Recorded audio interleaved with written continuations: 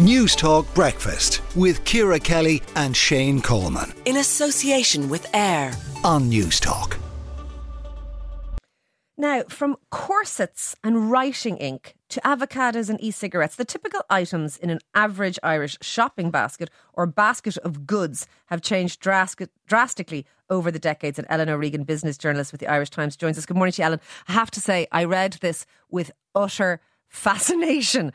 This is the kind of the consumer price index, the standard basket of goods that it's based on, and how it has changed over the years. Things that jumped out at me.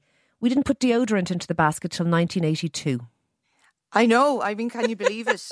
It was the same year they took corsets out of the list as well. That was some year. Really, yeah, a big year of change in Ireland for sure. 1996, we got tampons. I mean, hello?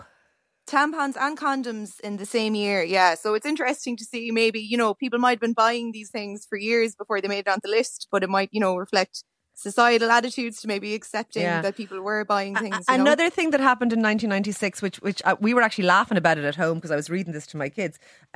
We got broccoli. We got peppers, carrots, muesli, kiwis and pears. But my kids were like, surely broccoli has always been in the basket. No. Yeah, well, there you go. And maybe it's kind of, us joining the EU and, all these exotic things that started to come into Ireland over the decades. See, I didn't realise broccoli was ever exotic. That's part of my loads of things come and then go, like overcoats went, hiking boots arrived. It's an amazing reflection on the movement of Irish society.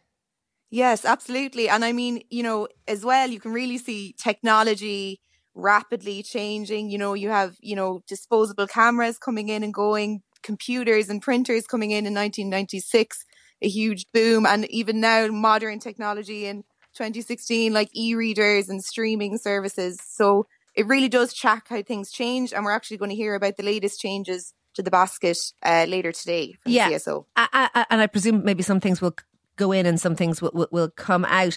I was not laughing because it's not that funny a thing, I suppose, when you think about it, Ellen, but back in the noughties, fine wines and champagne appeared all over the consumer price index basket. They disappeared pretty quickly in about 2011. Yeah, so it's interesting that maybe that reflects what was going on in the economy. 2001, things were booming in the Celtic Tiger, and then 10 years later in 2011, we're post-crash. Yeah. It's about the time of the Troika bailout as well, and they're quickly taken off the list again. Bovril, jelly, these things disappeared. But things like as you say, technology changed. PCs arrived, record players went. Of course, record players are back as probably hipster sort of things now. But it's an utterly your piece is fascinating, but it's an utterly fascinating snapshot.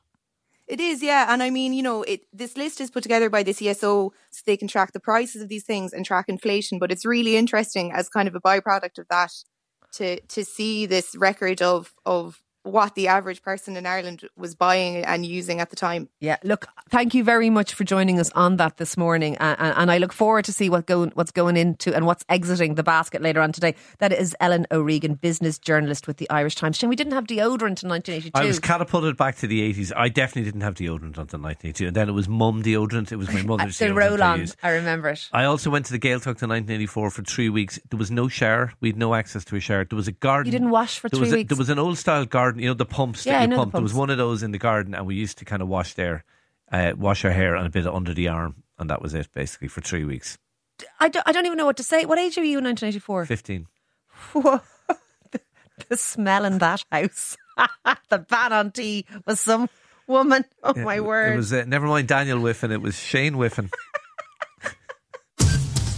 News Talk Breakfast with Ciara Kelly and Shane Coleman. In association with AIR. Weekday mornings at 7 on News Talk.